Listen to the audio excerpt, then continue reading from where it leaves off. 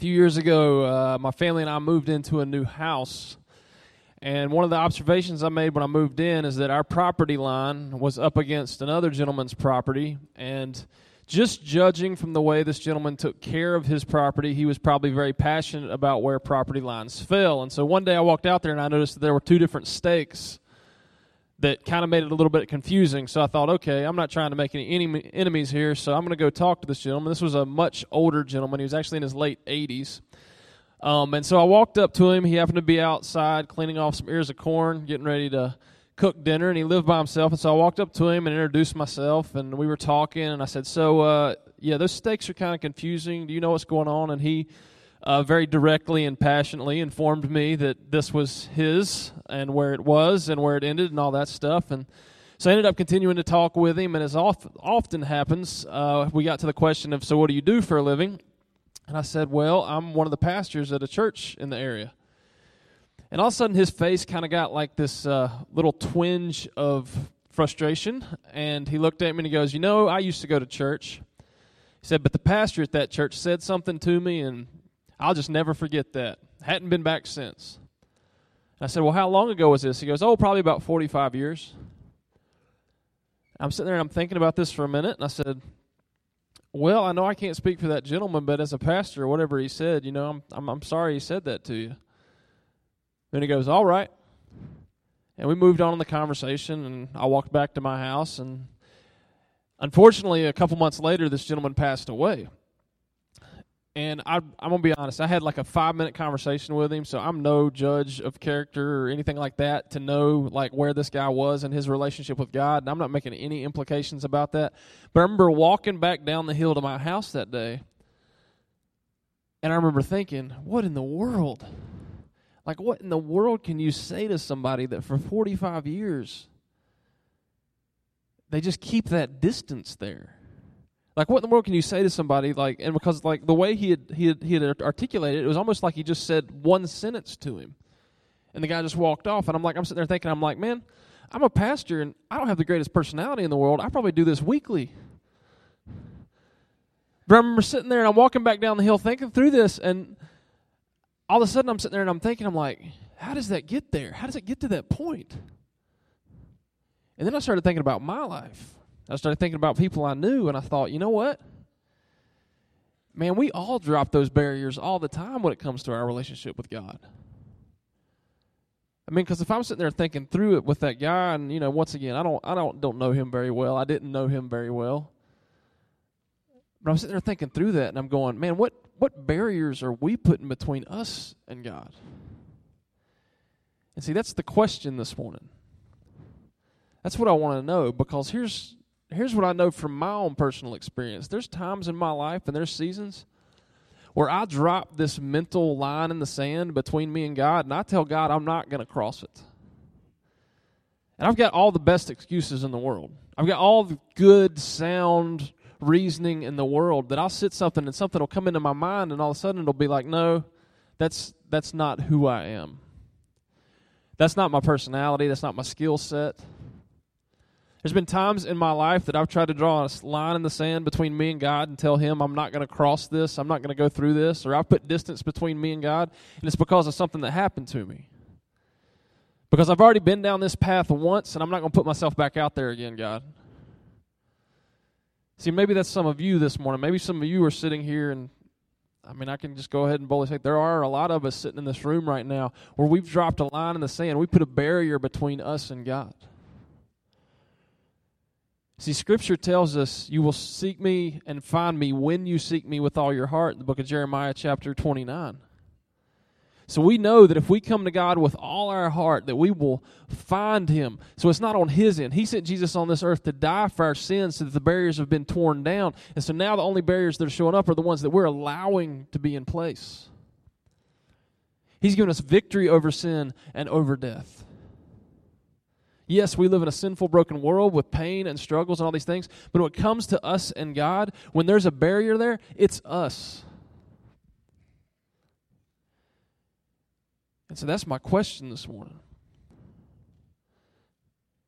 Where are you drawing a line in the sand between you and God, and you're telling God you're not crossing over it?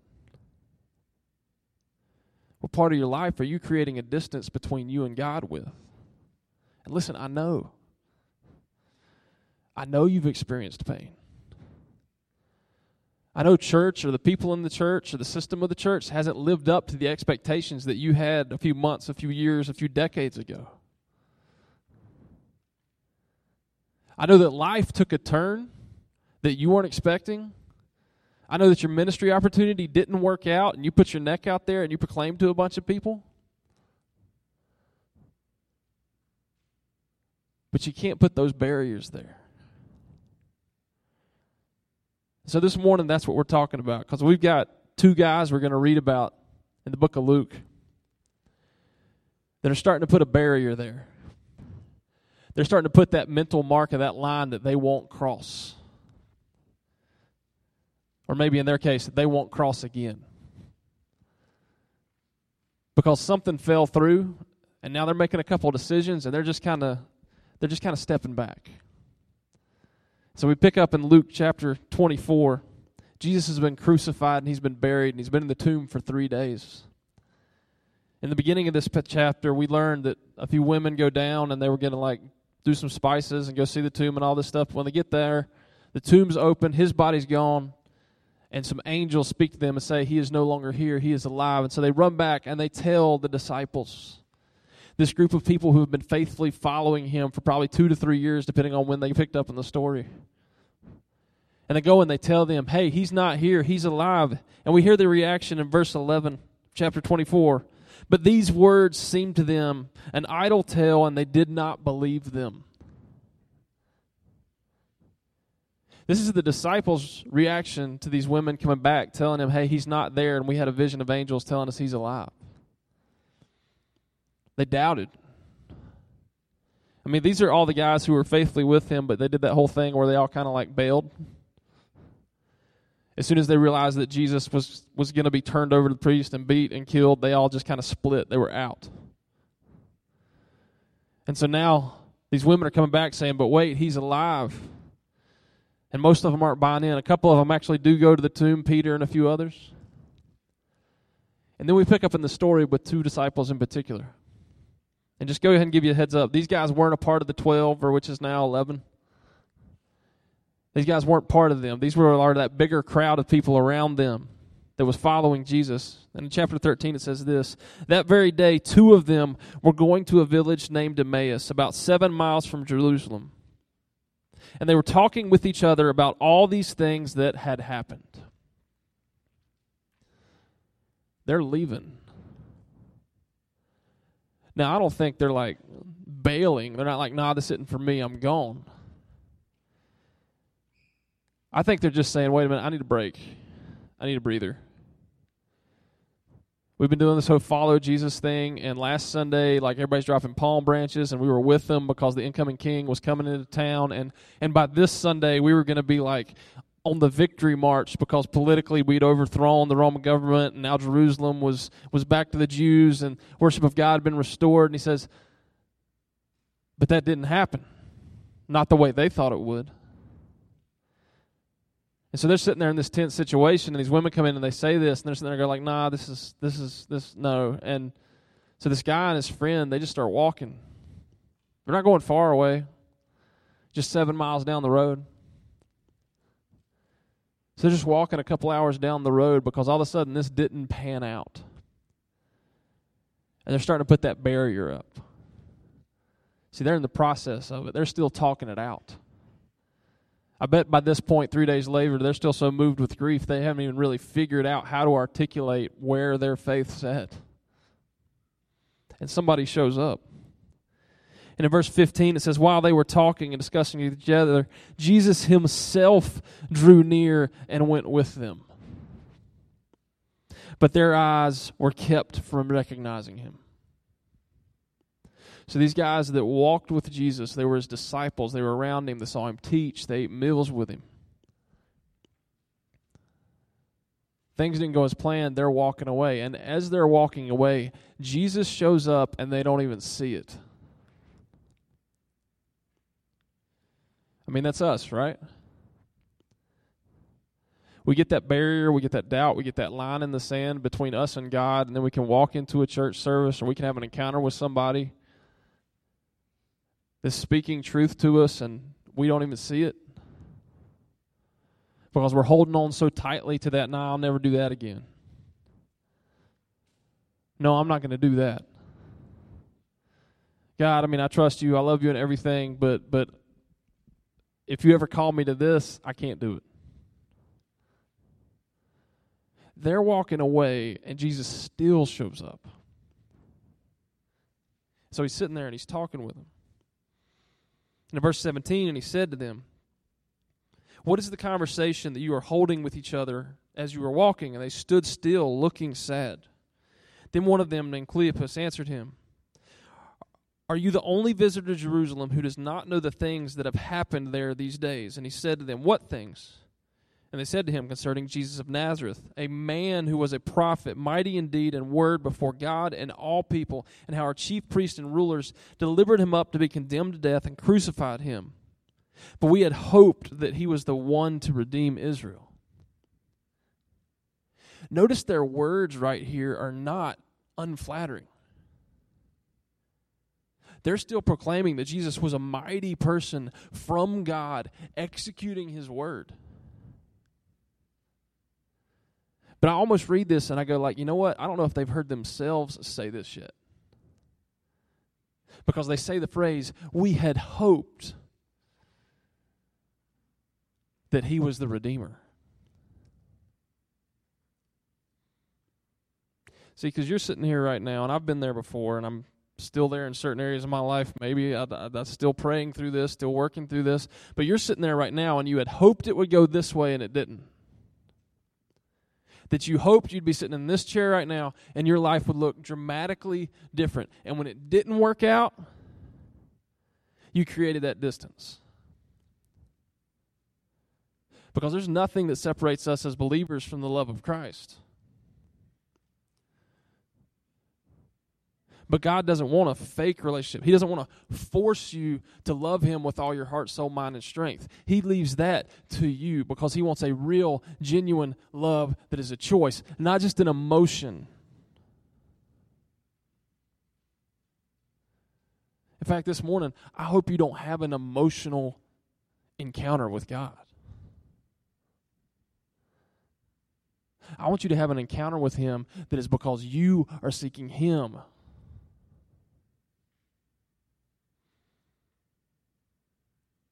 Because you remember that he is the one, he is the Redeemer. And these guys, as they're articulating this, you can almost feel like that barrier is coming up because all of a sudden they just said, we had hoped.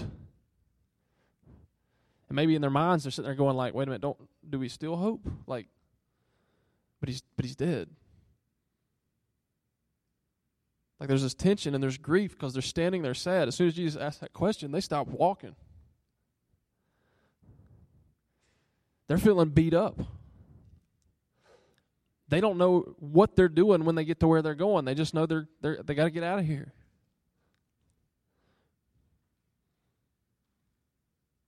And they keep talking, and they actually like kind of unveil the whole story.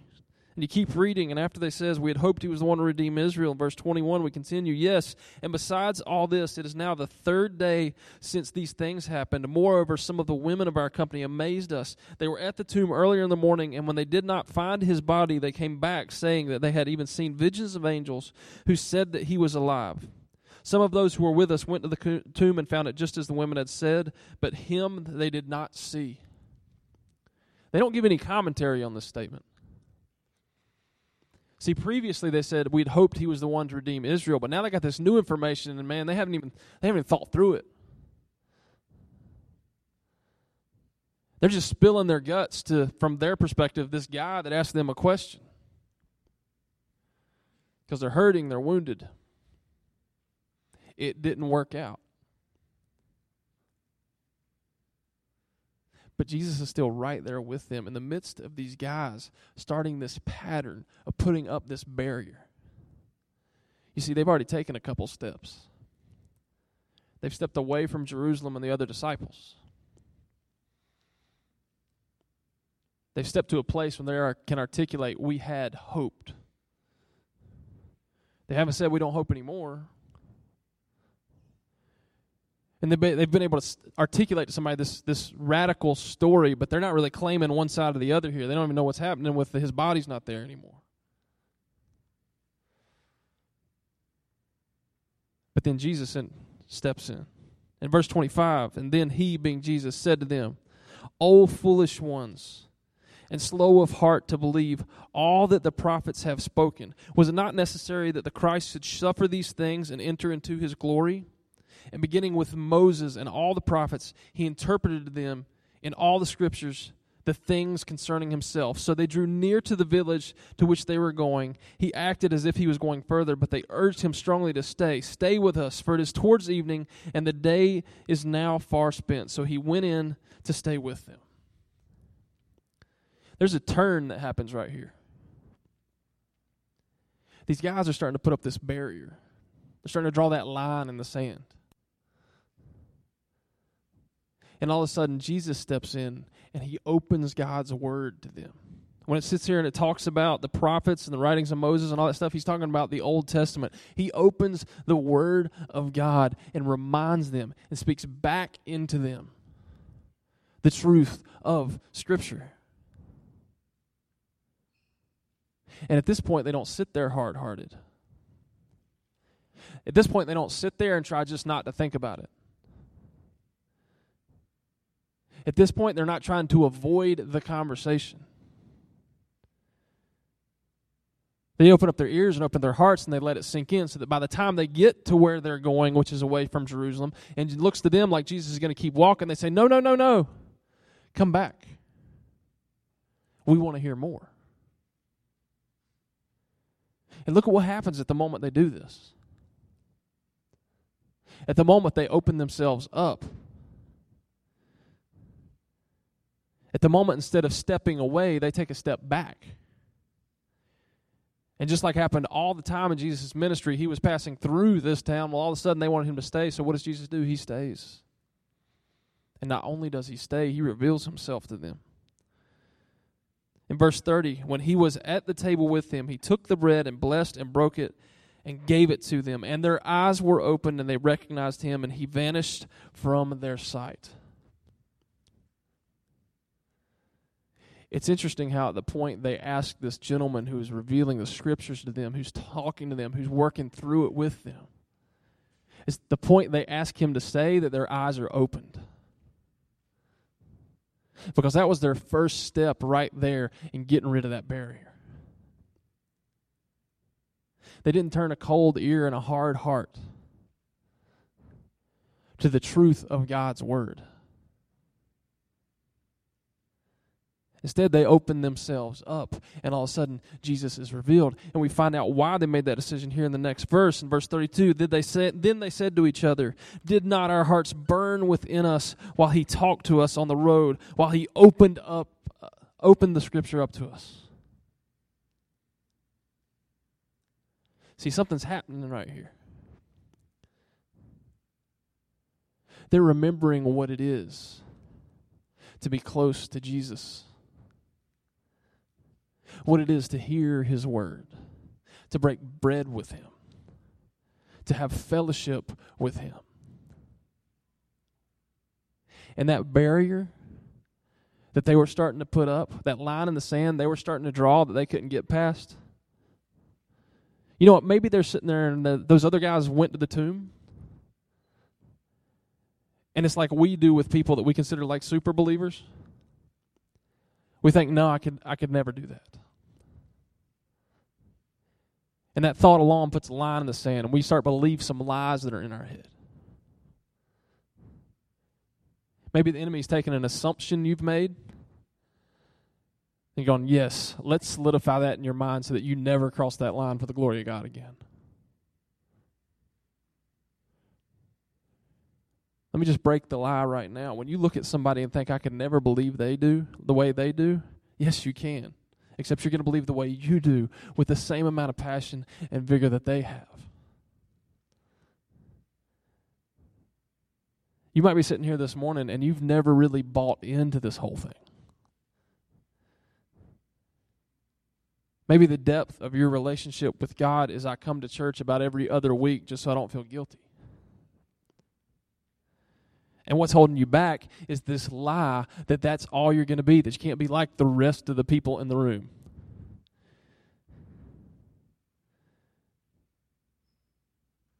That's bogus. It's a lie. You can cross that barrier because Christ has already died on the cross to destroy that barrier. There is no barrier between you and Him.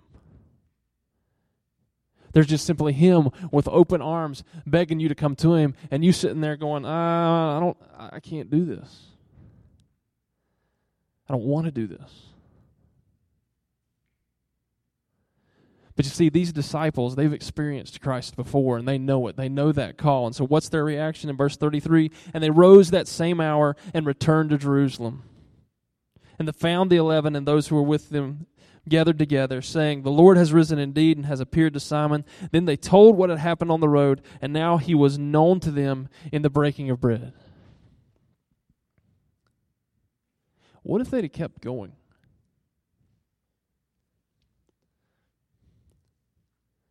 What if they'd have shut their ears when this guy on the road started telling them the scriptures and go, no. I've heard a better pastor than you. I'm good. I'm good this week. I'm just so overwhelmed. I just can't listen right now. Okay, my brain's just not there.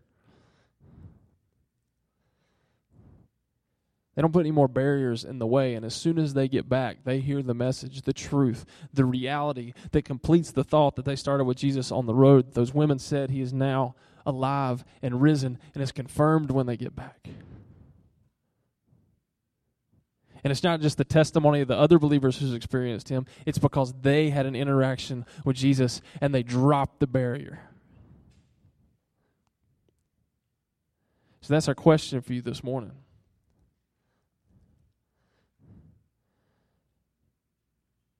Are you drawing a line in the sand?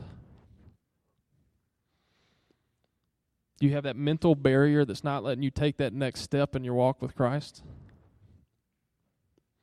And listen to me. I know there's a reason for it. I know you experienced pain, disappointment. I know you think you put yourself out there last time and it didn't work out, and it's your fault, and you've missed it, but that's not it.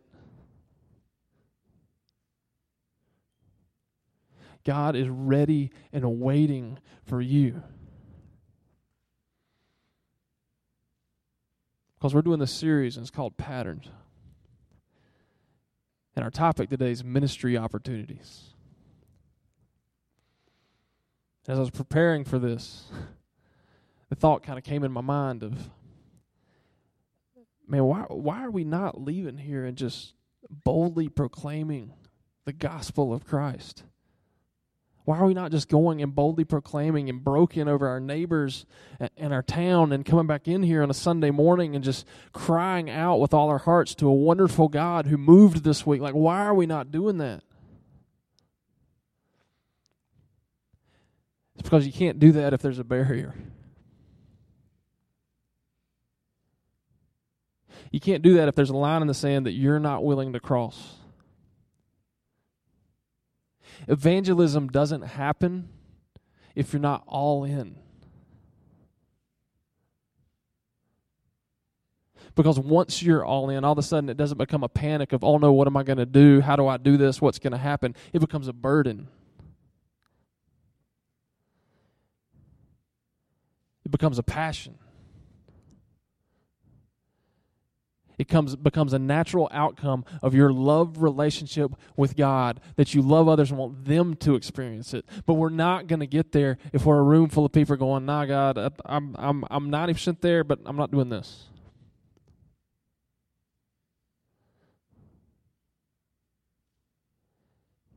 You see, because Jesus sent His Son to the earth to destroy that barrier, to destroy the barrier of sin and death.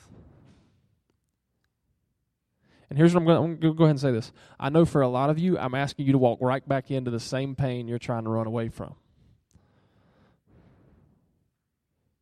Those of you who have experienced pain in church or difficulty, if God calls you back into another situation that does that all over again, are you willing to make that sacrifice for His glory?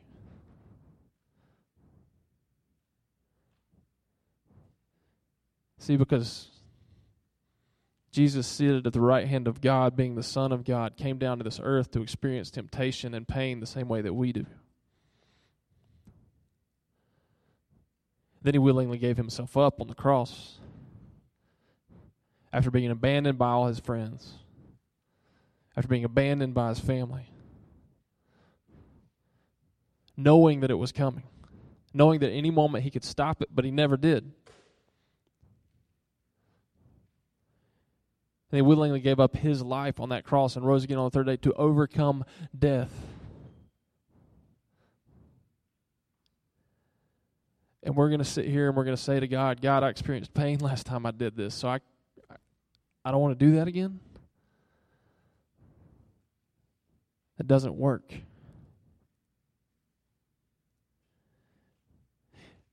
The ball's in your court this morning. If you know sitting there right now, you're holding on to a barrier between you and God, and you're not wanting to cross it. You're not wanting to go through it. If it's a lie that you're believing, hear me clearly say this morning, identify it to God. If I'm going to answer the question, what's holding me back, and I'm going to begin to process this and work this out, I need to be able to answer it right now on my knees before God and say, God, this is holding me back. Please forgive me. Help me work through it.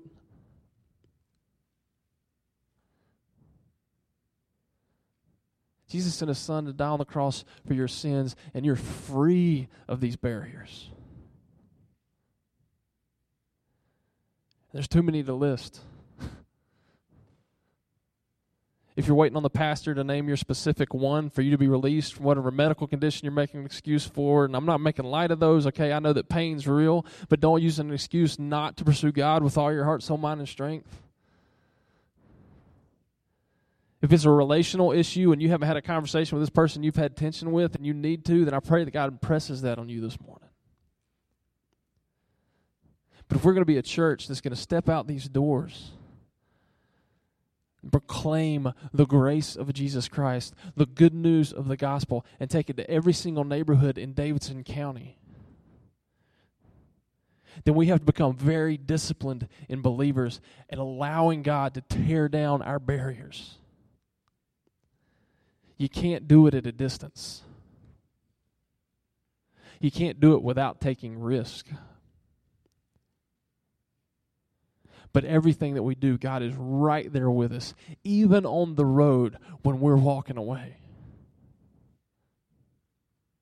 So here's what I'm going to ask you to do this morning. Josh and the band's going to come up, and they're going to play a song that I guarantee you've never heard before. And I want you to stay seated. Because my invitation this morning, our invitation this morning, is not going to be to sing. It's going to be for you to have a conversation with God. See, because these disciples are walking down this road and they're starting to put this barrier up. And they hear the word and then they have this conversation with Jesus. And this morning, you know what I'm talking about. This morning, if there's a barrier that you're placing in the way, that you're allowing to be the way, a lie you're believing, spend the next few minutes and just begin to articulate that to God. Maybe you're sitting here and you're in a stage in your life where you're trying with everything you can to avoid this conversation. Don't let the lie creep into your mind of, I'm not there yet. Right here, right now. God is here. He loves you. He doesn't want these barriers here, but He wants you to love Him with all His heart, soul, mind, and strength.